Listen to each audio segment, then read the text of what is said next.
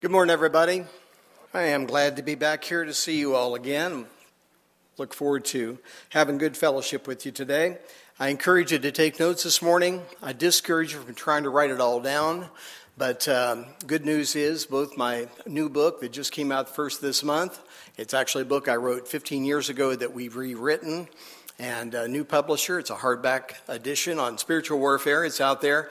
And also a brand new DVD that we just finished the editing in this last week. It was professionally finished. So I'm grateful for all that we have the tools and so on. But I do want you to take notes. You know, the guy who takes notes will remember more. I mean, that's something they understand clinically, that if you jot down the scriptures or jot down some of the main points, and there will be 7 points in the message this morning that I think will help you. A couple of them we're just going to breeze through. A couple of them I'll give a little more illumination to. But first, maybe a little introduction that you, if you don't remember who I am, or maybe you've never heard me speak before, this is our 34th year of full-time apologetics and discernment ministry. I've traveled more than 200 days each of those years across the U.S. and Canada, and now actually in other parts of the world as well, and presented these seminars. I am trying to travel a little less these days, only for the fact that I'm involved with Jan Markell's radio program, and that takes time. In fact, there are several full-time employees just for that 1 hour radio program that's produced that is heard each weekend across the country. That's the time that we spend in it to make sure that those minutes are used absolutely the way the Lord wants them and to the fullest extent. And I'm also involved in just beginning, kind of jetting out into this internet TV ministry that we've invested in over the last year. So I'm excited about all of that, but it means I'm going to travel a little less. My wife likes that idea, and I think probably my grandkids do too. Who knows? Well, you know, it's hard to read them sometimes, isn't it? Especially when they get to be 21 and 22, as a couple of them are now. But we're all out in the Seattle area. We lived in Texas for many years. I think the first time I was here, I was actually still living in Texas. But we live out in the Seattle area. Somebody said, so you live in Seattle? And I said, no, I'd never want to live inside the city of Seattle. I don't want to live there for numerous reasons. But we live in the area anyway. I live closer to Mount Rainier, which I think is a good idea, most beautiful mountain in the world for sure. If you want to know more about us, then certainly our website is a great place to do that, ericbarger.com. Lots of resources and materials there. It's all free of charge unless you wanted to purchase a product out of the bookstore. But lots of podcasts are there, lots of newsletters, articles. We tried to package it in such a way it's easy to navigate around and get the different material. But what I do in ministry is apologetics and prophecy and current events. Those are the things we deal with. So when I talk about spiritual warfare, it's a little diversion from those things, and that is what I'm going to speak about this morning. From that brand new book, but a lot of this material is out there, including all of our booklets and so on, and they're easily downloadable. My testimony, you can watch it, listen to it, or download it, or of course read it online as well. You can find me on Facebook. I'm a little bit on Twitter as well. I'm a lot more on YouTube and Vimeo and some of the video spots on the internet. But if you go there, you'll be able to get a lot of the material and information. We do a free printed newsletter. We're going to try to do it 4 times this year, and have a new one coming out in February. And we do an email update that is different than the newsletter, and I try to produce that as often as I can when I'm home, depending on how the schedule goes. But I mentioned Jan Markell. We're on over 800 stations now every weekend. It's a great responsibility knowing how many people we're speaking to. We had nearly 2 million podcasts at one of the podcast services that we where the ministry, the radio ministry, is podcasted from. Almost 2 million just from one of those services last year. So we are trying to get the word out there, and God is blessing it. And we appreciate what He's doing in it. I did bring some of my materials. A couple of my boxes are still floating around thanks to USPS. They're probably in postal outlet in Kansas City someplace or something like that. So some of the stuff didn't come, but we put out everything that we did have or did receive out there on the table, and I'll be out there in between the services and be able to talk to you and greet you and so on at that point. But any of the DVDs out there, and there are lots of different topics on the occult and on, of course, spiritual warfare and on the cults and on apologetics itself. All of those things are out there. Any 4 is $50, any 10 is $99, and if you want to buy one of everything that has my name on it out there, and I'll check and make sure that indeed you're getting everything, because we're going to be out of stuff pretty quick, I think, then that's a package price of $239. We appreciate your support of the ministry that way too. That's about half of our income by the materials that we've produced through these years. We do appreciate it very much. All right, so we get into spiritual warfare. And I realize that a lot of people have different ideas about what that term means. People think it means different things, but I'm going to give you 7 different weapons that we can use in spiritual warfare for ourselves in personal victory. Because if we're not living in such a way that we can be a help to other people, then how can we ever fulfill what God has called us to do in this life? How can we ever be people who spread the gospel? And that's really what we're called to do. That's why we are here. That's why we're breathing. I hope you're breathing, by the way. And I hope that you understand the purpose and reason that God has you here at this point in time. So spiritual warfare itself could go a lot of different directions. It could be, maybe there could be 10 reasons or 15 or 20 or more, but I'll give you 7 this morning that you can apply and use in your daily life. The goal I have for you this morning is to give you a practical and a biblical plan for spiritual warfare. I think we need a plan before we jet out into these things. I think often when we begin to pray, we don't have a plan when we start, and that's why after a couple of minutes we get sidetracked, and maybe you have a nap or something in the process of it.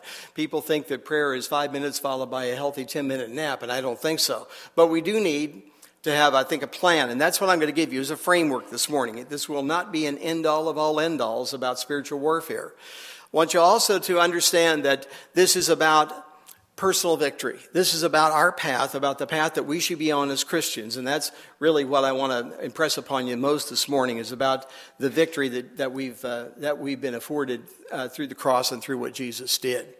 Now, these weapons have nothing to do with me other than my obedience to go ahead and operate with them and operate in what the Scripture says. It's all about obedience. Obedience to Him, obedience to His Word, and of course by the leading and the power of the Holy Spirit.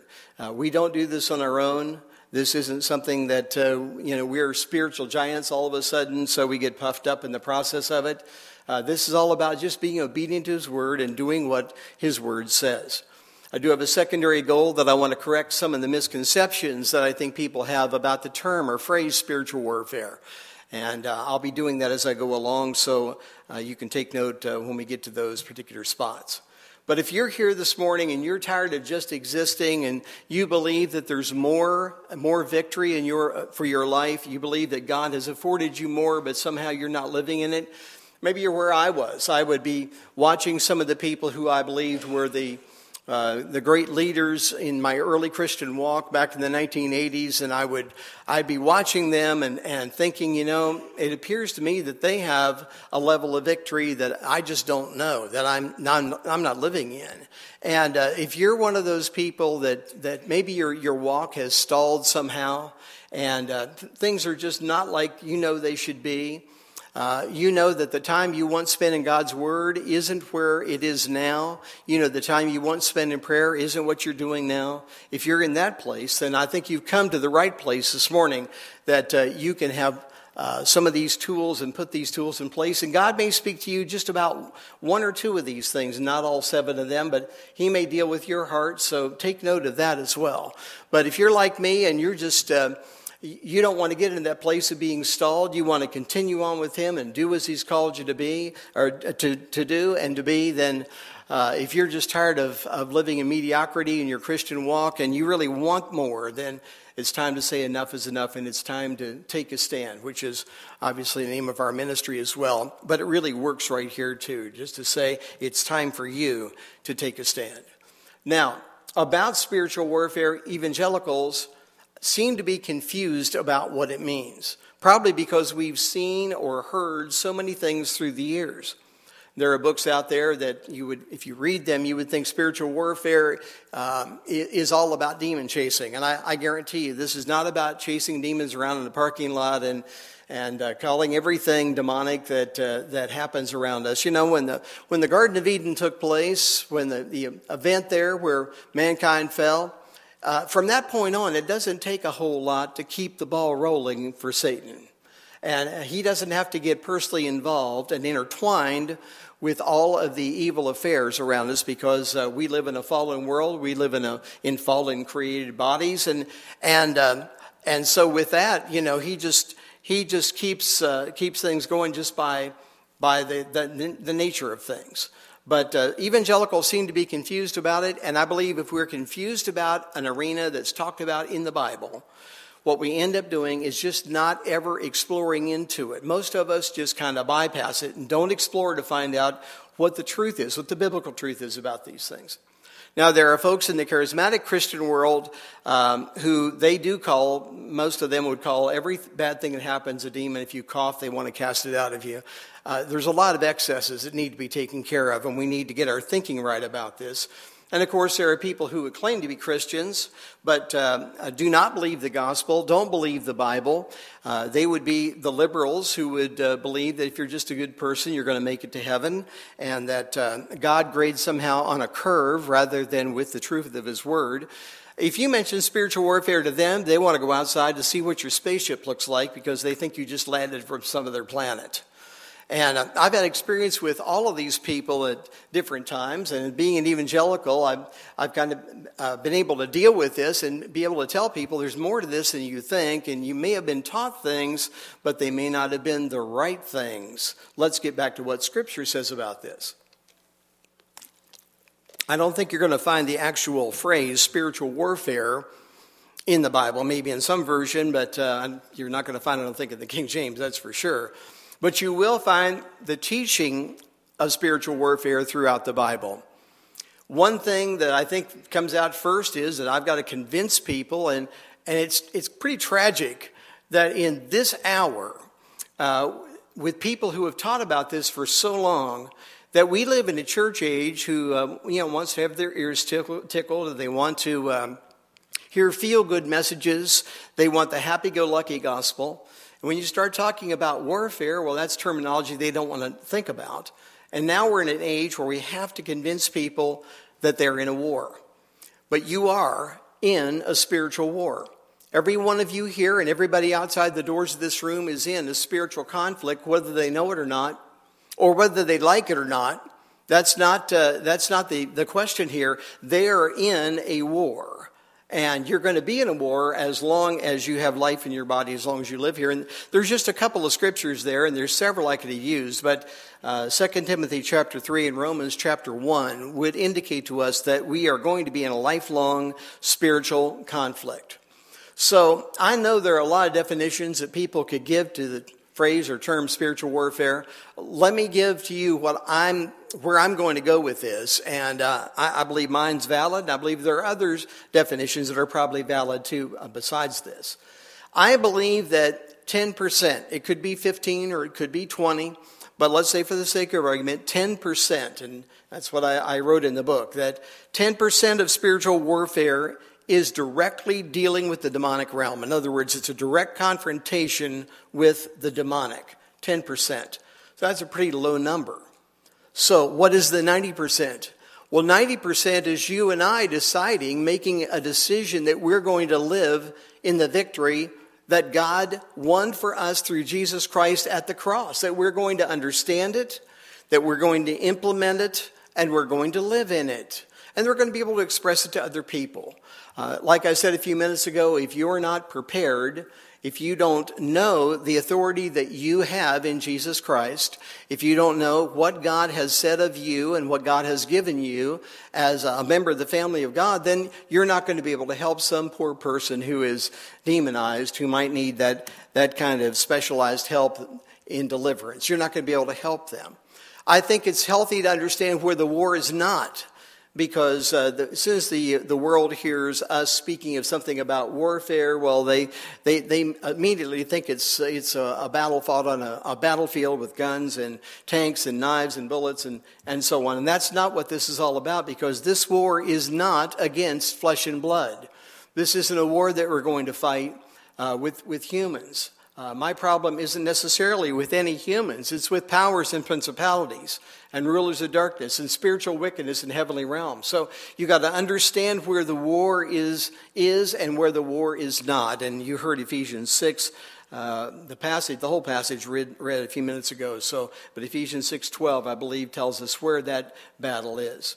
You need to contend and resist and be ready. And by the way, if you doubt that we're in a spiritual war, then I want you to look at just these three passages with me. Jude verse 3 says we're to contend for the faith once for all delivered to the saints. Now, if there's not some sort of an assault upon that faith, why would we have to contend for it? And so that's an immediate question you have when you look at that passage in Jude 3. James 4:7 says, resist the devil and he will flee from you.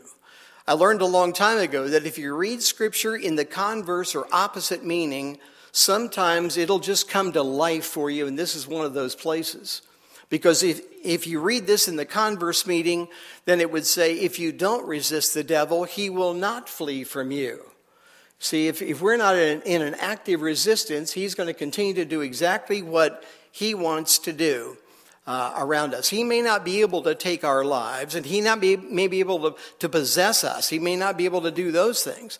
But he wants to keep us from being the witnesses for God and the people of God in this time period when it's really up to us to continue to bring forward the values of the church and what the church stood for and the doctrines of the church and so on. It's really up to us. So we need to contend for the faith and continually be in an attitude of resistance. 1 Peter 5:8 says, be ready, be sober, be vigilant, be on guard. Why? Well, Peter says, because the devil, like a roaring lion, seeketh whom he may devour. He's not a roaring lion. He's like a roaring lion, and he's looking for those he may devour. That means he's looking for those who probably don't understand what his principles are, what his precepts are, what his weapons are. Paul says we're never to be ignorant of the devil's schemes. Look, we don't want to be in a position where we're focusing on Satan. That's not what this is all about. We focus on the Lord Jesus Christ. Amen? That's the first and foremost. But I believe if we're in a battle, in a war, then we need to understand how the enemy operates. What general in his right mind would send his soldiers into battle without training them how the enemy would attack and counterattack and what kind of weaponry the enemy is using? That would never have happened with General Eisenhower or General MacArthur or any of the great generals of the past. And so we need to be people who understand and have an understanding, at least a working knowledge of how Satan is going to operate. He loves to work in our ignorance, that's for sure. And we don't want to be people who are ignorant, especially of God's word and, of course, of how Satan may operate as well. If you don't think that spiritual warfare is a real genuine thing that we are to understand in our day, if you don't think that the demonic itself is something we should understand, then you just need to take a razor blade when you get home and take the book of Mark and cut most of the book of Mark right out of your Bible, because it's really dealing with spiritual warfare. And it's Jesus dealing with this and doing it by example. A primary and overriding emphasis, as it says here, in Mark's gospel is the defeat of Satan and of demonic powers. We are instructed to tie up the strong men. That means that you're doing battle, you're doing warfare. And the outcome of this battle directly relates to our desire to understand what it means to be an overcomer in Jesus Christ through his authority in us. Now, a lot of people have misconceptions about this, and I'll tell you that I believe that people can live their lives without ever delving into this, without ever having an understanding of this. They can live their Christian lives and they can be saved and so on. But will we be who God called us to be when it's all said and done? That may be the question that needs to be answered here. You see, we're called ambassadors for the kingdom of God. When the scripture calls us an ambassador, it ought to really excite us when you understand what an ambassador does. 2 Corinthians chapter 5 and verse 20 is where you'll find that. But an ambassador is sent by a government or a governor to another foreign land, and he is sent there to carry on the affairs of the one who sent him, unless and until the one who sent him is there in that foreign land. When we send an ambassador out from our nation here, if we send an ambassador to Canada, let's say, when that ambassador sets his foot on Canadian soil, probably at the airport there in Ottawa, Ontario, well, at that point in time, he has, if you will, the say of or control of the affairs of the government who sent him, unless and until the head of the government who sent him is there in Canada. Well, the same thing is true for us. You see, we've been given great authority. We need to understand it and not misuse it and not underuse it. We need to use the authority God gave us. And we need to recognize that until Jesus comes and sets his foot on the Mount of Olives, guess who he has left in charge, so to speak? And we better be people who are underneath his covering and listening to his Holy Spirit as we're being led by the Word of God and led by his Spirit to carry out the affairs of the kingdom of God here on earth. We are not going to bring the kingdom to earth in this time period. And that's a misconception I think a lot of people who teach on spiritual warfare have. But we are to be the people who are representing the kingdom of God while we have this opportunity. Besides being an ambassador, we're also called a conqueror. In fact, we're called more than conquerors in Romans chapter 8, more than conquerors. So, Jesus didn't send us here to be kind of conquerors some of the time. He didn't die on a cross that we could be just kind of conquerors whenever it was convenient. 1 John 3:8 tells us the reason the Son of God appeared was to destroy the devil's work. And did you know that particular work is underway right now? It is a done deal, the way it's going to work out, but it's still in process right now. When people try to tell me that we're actually living out beyond the millennium right now, and didn't I know that, I'll say, gee, things really didn't work out the way I believe God wanted them to work out. If this is what it means to live in a wonderful, perfected society, we've got problems, don't we? And I've heard that from others. We talk about eschatology and the timing of eschatology and so on, and you hear that from people and just wonder where they're coming from. Well, Luke 10, Jesus, here he gives us authority to trample on snakes and scorpions and all the power of the enemy. But do we really believe it? Do we take that authority? Maybe we see ourselves as Satan wants us to see ourselves. Maybe we see ourselves as insufficient or less than what God has actually made us to be. But when we look at the Bible says things about us being more than conquerors and being an ambassador and all those things. When you begin to recognize that that's who we are in Christ, and only because of him, not because we're so spiritual, not because we're so special, but only because of him, when you begin to see it like that, then I believe things will change in our own lives, the way we view these things. Now, there are people who teach dominionism and kingdom now theology, and that would be the idea that we're going to, by our goodness, we're going to eradicate evil and bring Jesus to earth in the process of all that. I don't believe that in any way, shape, or form. I teach against dominionism and kingdom now. In fact, next weekend, our program will be 1 hour with Ron Rhodes, Jan and myself and Ron Rhodes. We have an hour on air next weekend about kingdom now and about the problems in it and why we don't believe it, and trying to give a correct perspective from the Scripture. I want to know, how did spiritual warfare become associated with kingdom now and dominionism? And I think I've got this figured out from reading some of the materials from people who believe this kind of thing. But a lot of people, they have these misconceptions. They might be wondering, how did this happen? How did spiritual warfare and dominionism get hooked together? And again, dominionism is the idea that we eradicate evil, and that somehow brings Jesus back. Where did people learn that?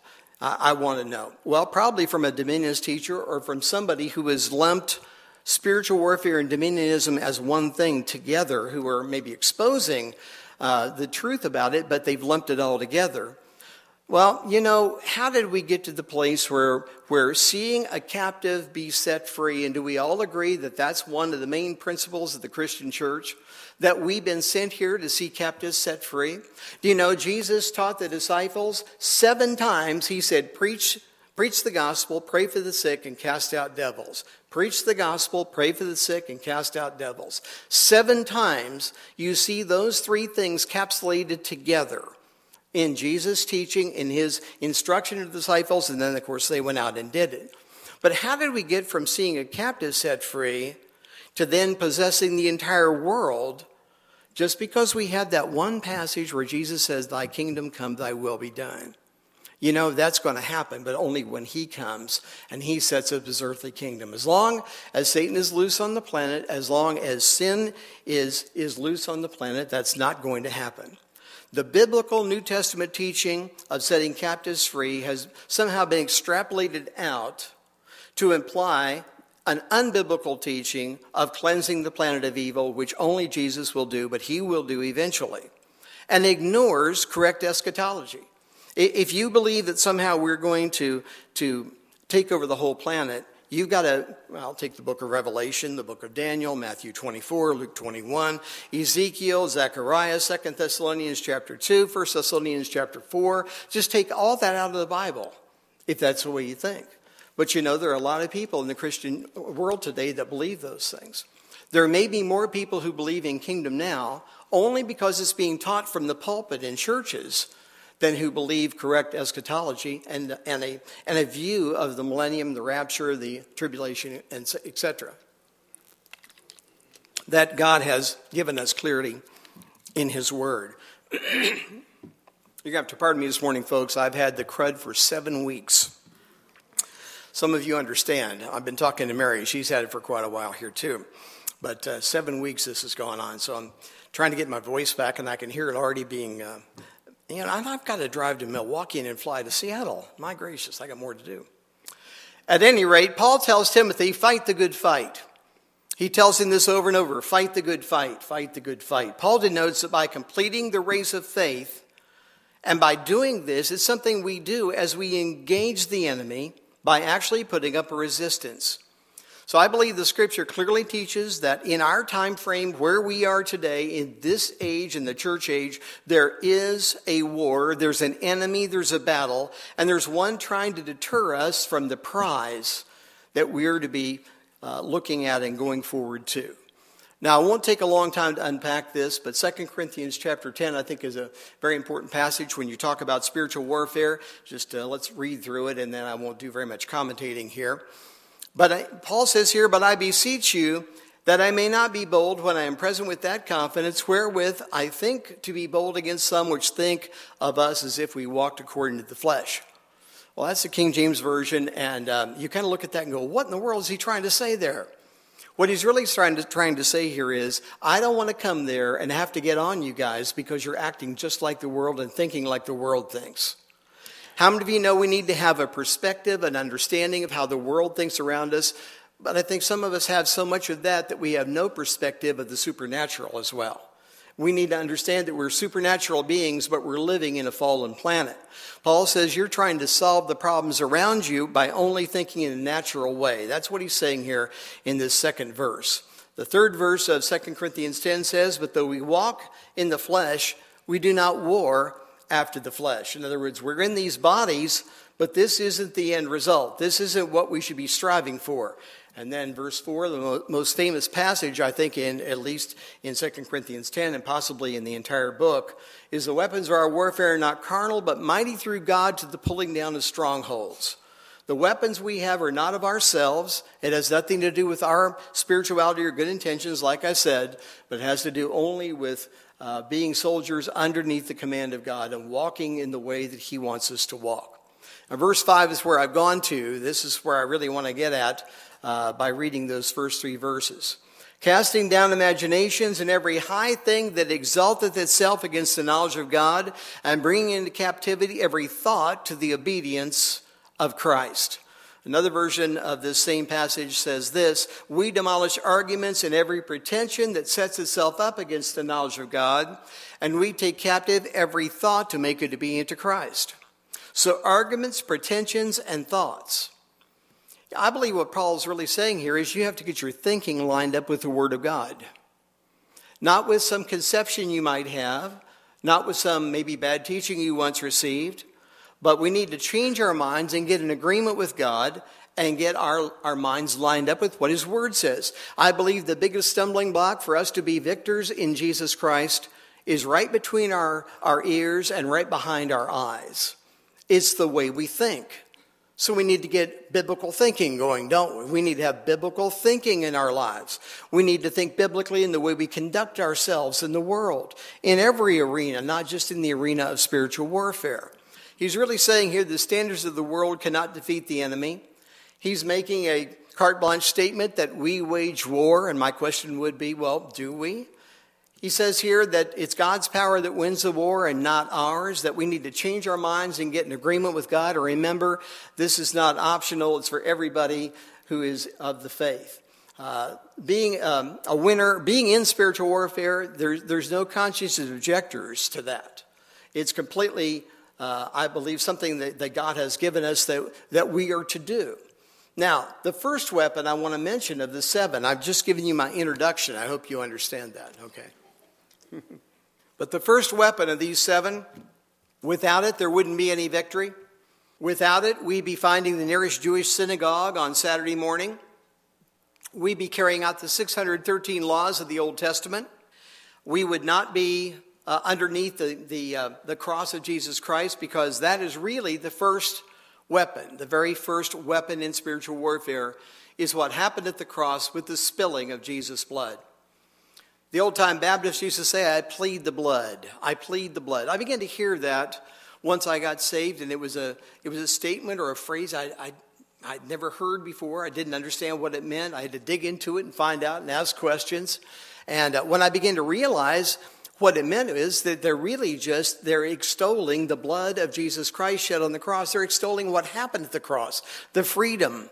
I believe when Jesus shed his blood on the cross, that was the demarcation line between victory and defeat, between truth and error, and between life everlasting with God and, of course, life without God, which is something we don't even want to fathom. There are many things that we see that the Scripture talks about with the blood. Leviticus 17:11 tells us that there's life in the blood. I hope you understand that the life of Jesus Christ was in his blood, his sacrifice for us, and he has extended that life to everyone who would believe and confess him as Lord and Savior and would receive his truth into their life. Hebrews tells us that the blood cleanses us. Matthew and Ephesians says the blood forgives us. Romans 5 says it justifies us. Colossians and Hebrews says the blood redeems. Colossians chapter 1 brings peace. 1 John chapter 1, the blood purifies. Revelation 1:5, the blood frees us. Revelation 5:9, the blood purchased us. And if we look into Exodus chapter 12, you see the protection of the blood. Now, in the DVD and especially in the book, I go into great depth here about Exodus chapter 12, which is an Old Testament type and shadow of the freedom of the cross, which is up in the New Testament. It's looking forward to it without really an understanding of the cross, but it's the same principle at work. And here in the Old Testament, as the Israelites were trying to flee out of Egypt, it says here that God gave them the instruction to take of the blood, that would be the blood of a spotless lamb, put in a basin, and each household, they were to strike the side post and the upper doorpost of the house with the blood. They were to put the blood physically on the doorpost of the house, so that when the death angel would fly over, he would not have the ability to be able to kill in that house. Well, what happened when we got saved was that blood was sprinkled upon our hearts. Jesus, that blood, the blood of Christ came upon us, if you will, at that point in time. You see, and we're forgiven for our sins because of his once and for all perfect sacrifice for us. The blood of Jesus Christ has brought that to us. Back in Exodus, they were freed and they were protected. Well, we're freed and protected the same with Jesus here in our time with him. The blood is awesome in power, but it's our responsibility to activate its usefulness. Now, what does that mean? Well, everybody in the world could benefit from the redemption of Jesus Christ. He went to the cross and died for everyone's sins. But only those who come to him and accepted him will have the benefit of it. The rest will pay for their own lives and own sins. See, that redemption was worldwide, universal for all. But as I taught when I was here one time, universalism isn't what Christianity teaches. The redemption is different than the salvation that we understand. And people, I think, misconstrue that because the dictionary definition of redemption uses the word salvation to define redemption, and salvation is also defined by the word redemption. But biblically, the redemption went forward, and now if we'll accept his love for us, accept him as Savior, and be free of our sins, be born again, then we're going to be free.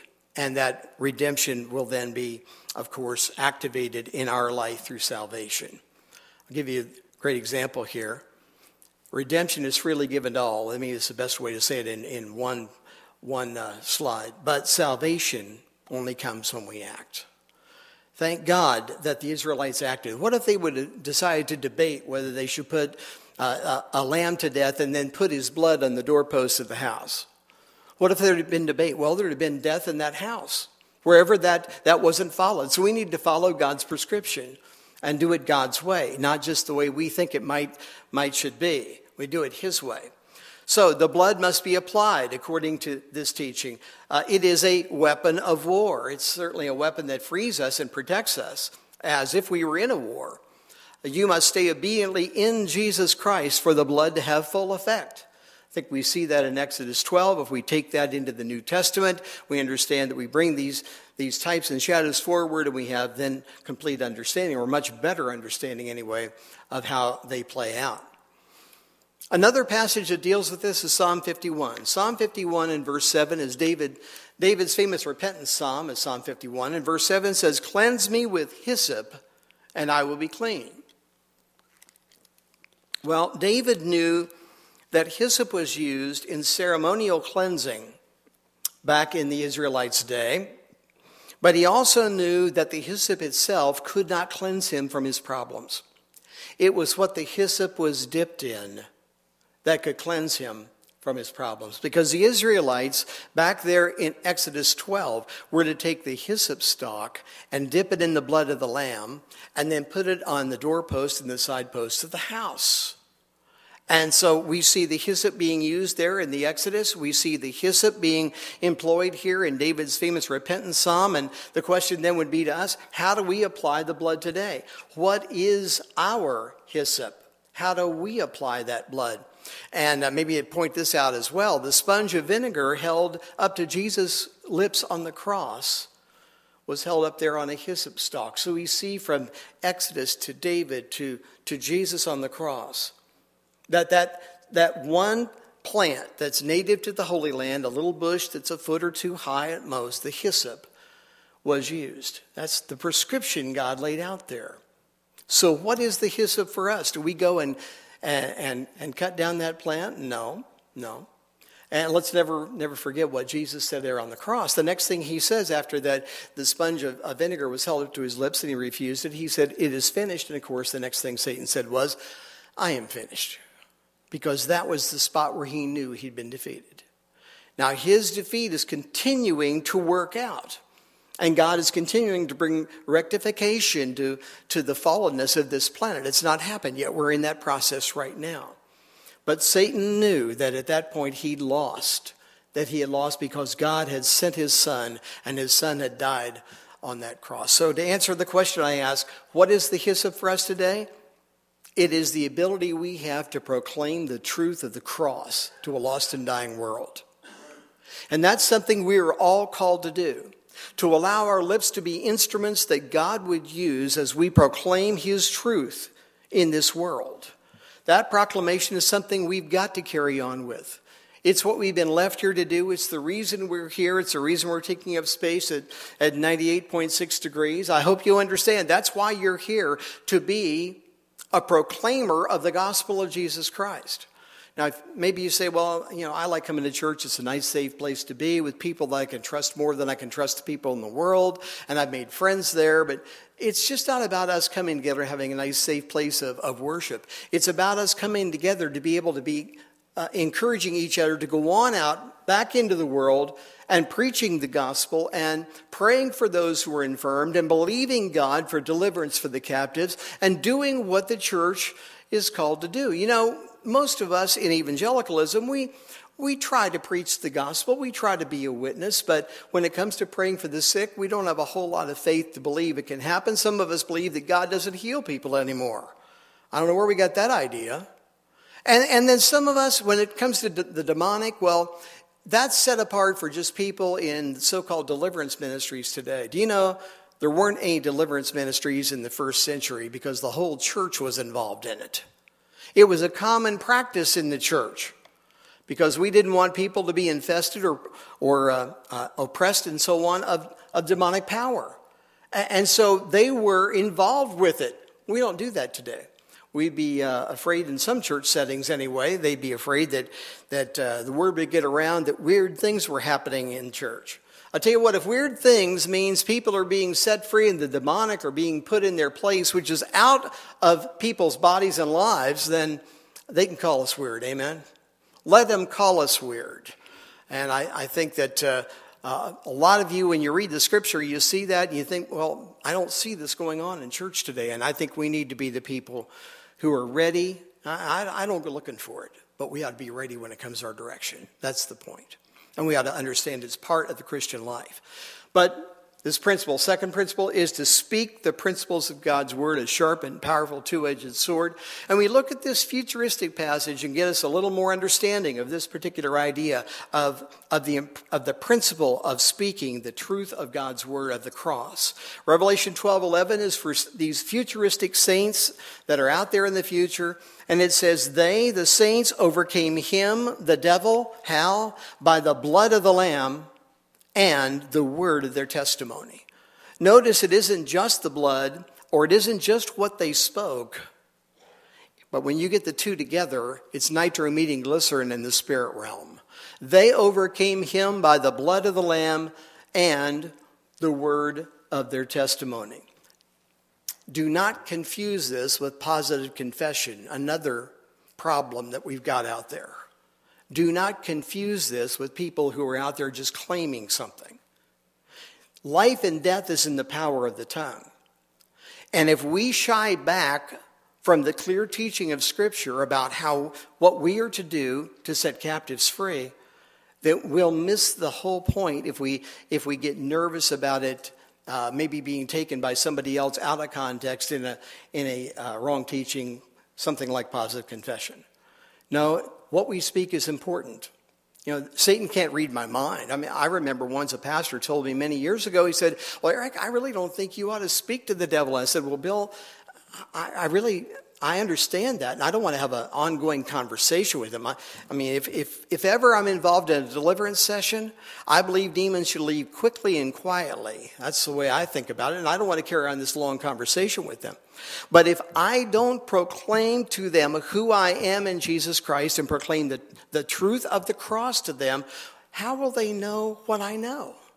Unless they see me act or hear me speak, they don't know what I'm thinking. Satan cannot read our minds. There's a chapter in the book on that. Satan cannot read your mind. He doesn't have those attributes. Only God has those attributes. Only God understands that. Only God knows what the future holds. Only God knows what we're thinking or what we know. They overcame him by the blood of the Lamb and the word of their testimony. And it says here in verse 10, and I heard a loud voice saying in heaven, now has come salvation and strength in the kingdom of our God and the power of his Christ, for the accuser of our brethren, that is Satan, is cast down, which accused them before our God day and night. And they overcame him by the blood of the Lamb and the word of their testimony. Those are the people that I want to be right there. The people who understand the truth of the Word of God, the power of the cross, and proclaim it wherever and whenever it's apropos. Our words must line up with God's Word. We need to speak the principles of God. I've already addressed the whole pleading the blood thing. It means just to apply the authority that God has given you through the power of the cross, appropriate what he's given you, speak into the situations, working in the situations, walking in the situations, praying in the situations, being who God has called us to be in every and any situation. And again, why do we do this? Because the Lord himself dealt with Satan through the power of the tongue, didn't he? That's how Jesus did it. He said, "It is written, it is written, it is written," during the temptation in the wilderness when he was tempted by Satan himself. And again, Satan doesn't know our thoughts. Weapon number three. Weapon number three. Whole reams have been written about prayer. It's something I think we need to understand, and we need to read about, and we need to get others' perspectives on. And I'm not going to try to teach on prayer, but I'll tell you, without an ongoing, active, daily prayer life, is there any real proof that we're a member of the family of God, that we're saved, that we're born again? I don't think so. I think prayer is really it really is the spot where the rubber meets the road. As we speak to God and he speaks to us and he speaks to us through his word. No, prayer is really a prayer. It's a tool in spiritual warfare. It is a weapon in spiritual warfare, as we get in line, if you will, with what God is saying through his word. Weapon number 4. This is the only one of these 7 things that I've broken out into its own message, and I have a DVD on it actually at the table too, and it's called the Battle Cry of Praise. Praise is a weapon of spiritual warfare. I can imagine how torturous it is for demons when Christians are singing, "There's power, there's wondrous work and power in the blood." And I know this as truth in my own life as well as from the scripture, and there's way more to unpack without the time to do it this morning on this, but praise breaks the back of Satan's attack. Instead of immediately going into a concerned or even a worry state when something bad happens, our response should be to praise God that he has all the answers needed at this particular point in time, that he understands the situation, he knows from the beginning to the end the outcome, and he's in control. It is a wonderful thing to know that God is in control, and it's not us, and it's not others around us, be they evil, be they good, that God is in charge. Praise breaks the back of Satan's attack. It's a hard thing in our human experience to remember to worship God in the midst of wrong circumstances, evil circumstances. But it's a reaction we need, I believe, to train ourselves to do. Praise and worship releases God's comfort, his healing, and his deliverance in situations, and it releases his strength and power against the enemy. You know, God's the one that wins the battles. We just have to be obedient to follow along with him and do as his word says. It's amazing what will happen if we'll do that.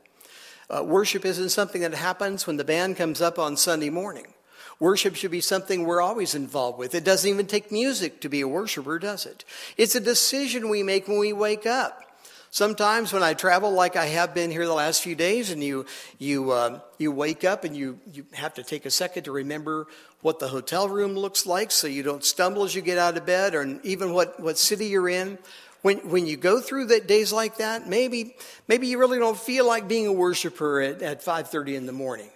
But it's amazing as you make the decision to worship God, how it comes back and you continue to make that a habit in your life. And you make progress in this area. Worship, as we all know, is the gateway to God's throne. When Jesus taught us how to pray, he began the great Lord's Prayer on the Sermon on the Mount with praise. Our Father which art in heaven, hallowed be thy name. He begins it with praise. And how does he end it? He ends it with praise too. For thine is the kingdom and the power and the glory forever and ever. Amen. He ends and begins that prayer with praise. That should tell us something as we enter into God's presence with praise and as we back away from God's presence, out of his presence with praise. Our dedication to worship God, regardless of our feelings, our circumstances, and our problems, should be unchanged. And in times of praise, or in times of trouble, as I said, our response, if we'll make it praise, will be amazing what God will do in our hearts, the peace he will bring in the midst of it. You know, and we'll really have to make the decision. Are we going to worry? Or are we going to worship when bad stuff goes on? I've never seen anybody honestly worshiping God and worrying at the same time. Those are mutually exclusive actions. And if we'll transpose the things Satan wants us to do, which is worry, with worship, it'll be amazing to us what will take place. And I tell you, I have personal testimonies about this. I was at Jan Markell's conference back before I was a co-host with her back 6-7 years ago, and the author and speaker Gary Kah was one of the speakers that year.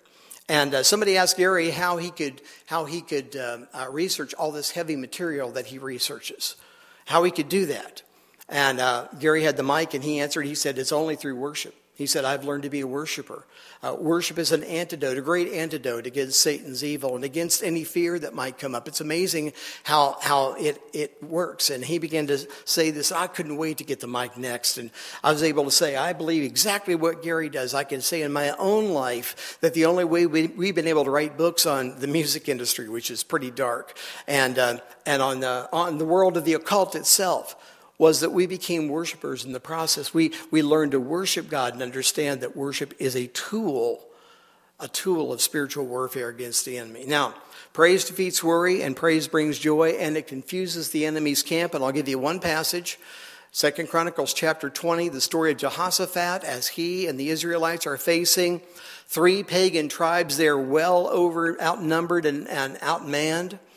And what happens is Jehoshaphat gets a word that comes to him through a prophet. They understand what the vision must be, what they've got to do, in other words. And what they do is Jehoshaphat sends the musicians out at the head of the army that next morning as they went out into battle. Some people have hypothesized the reason he did that is because the musicians weren't very good and he wanted to get rid of them first. But that's not it. They went out worshiping God, and as they did, it sent confusion into the enemy's camp. Now, we look at that story that happened here on this planet, and then we can take that understanding and understand that's what's going on in the spirit realm. As we worship God, confusion is being sent into the enemy's camp. And I can tell you from personal experience, that's a truth that happens. When we begin to employ it, you'll be able to say the same thing. So praise is a weapon of spiritual warfare. And just that one passage in 2 Chronicles, if you go back and read that, that's a beginning point for you. Or get the other DVD of the Battle Cry of Praise out there. Okay, weapon number 5. Imagine how many people have written about and spoken about and given understanding of what it means, what the name of Jesus means. So the name of Jesus. Acting in and operating under the authority of his name. Walking in the power that he gives us in the name of Jesus. Operating in the name of Jesus, knowing your authority and ability as a conquering ambassador is the fulfillment of the kingdom of God now for us here on earth. He's going to come and bring perfect peace to this planet. Until then, there's going to be trouble. It's going to get darker and darker and darker. And I believe this is the time when we need to understand what our role is and the victory that he's won for us.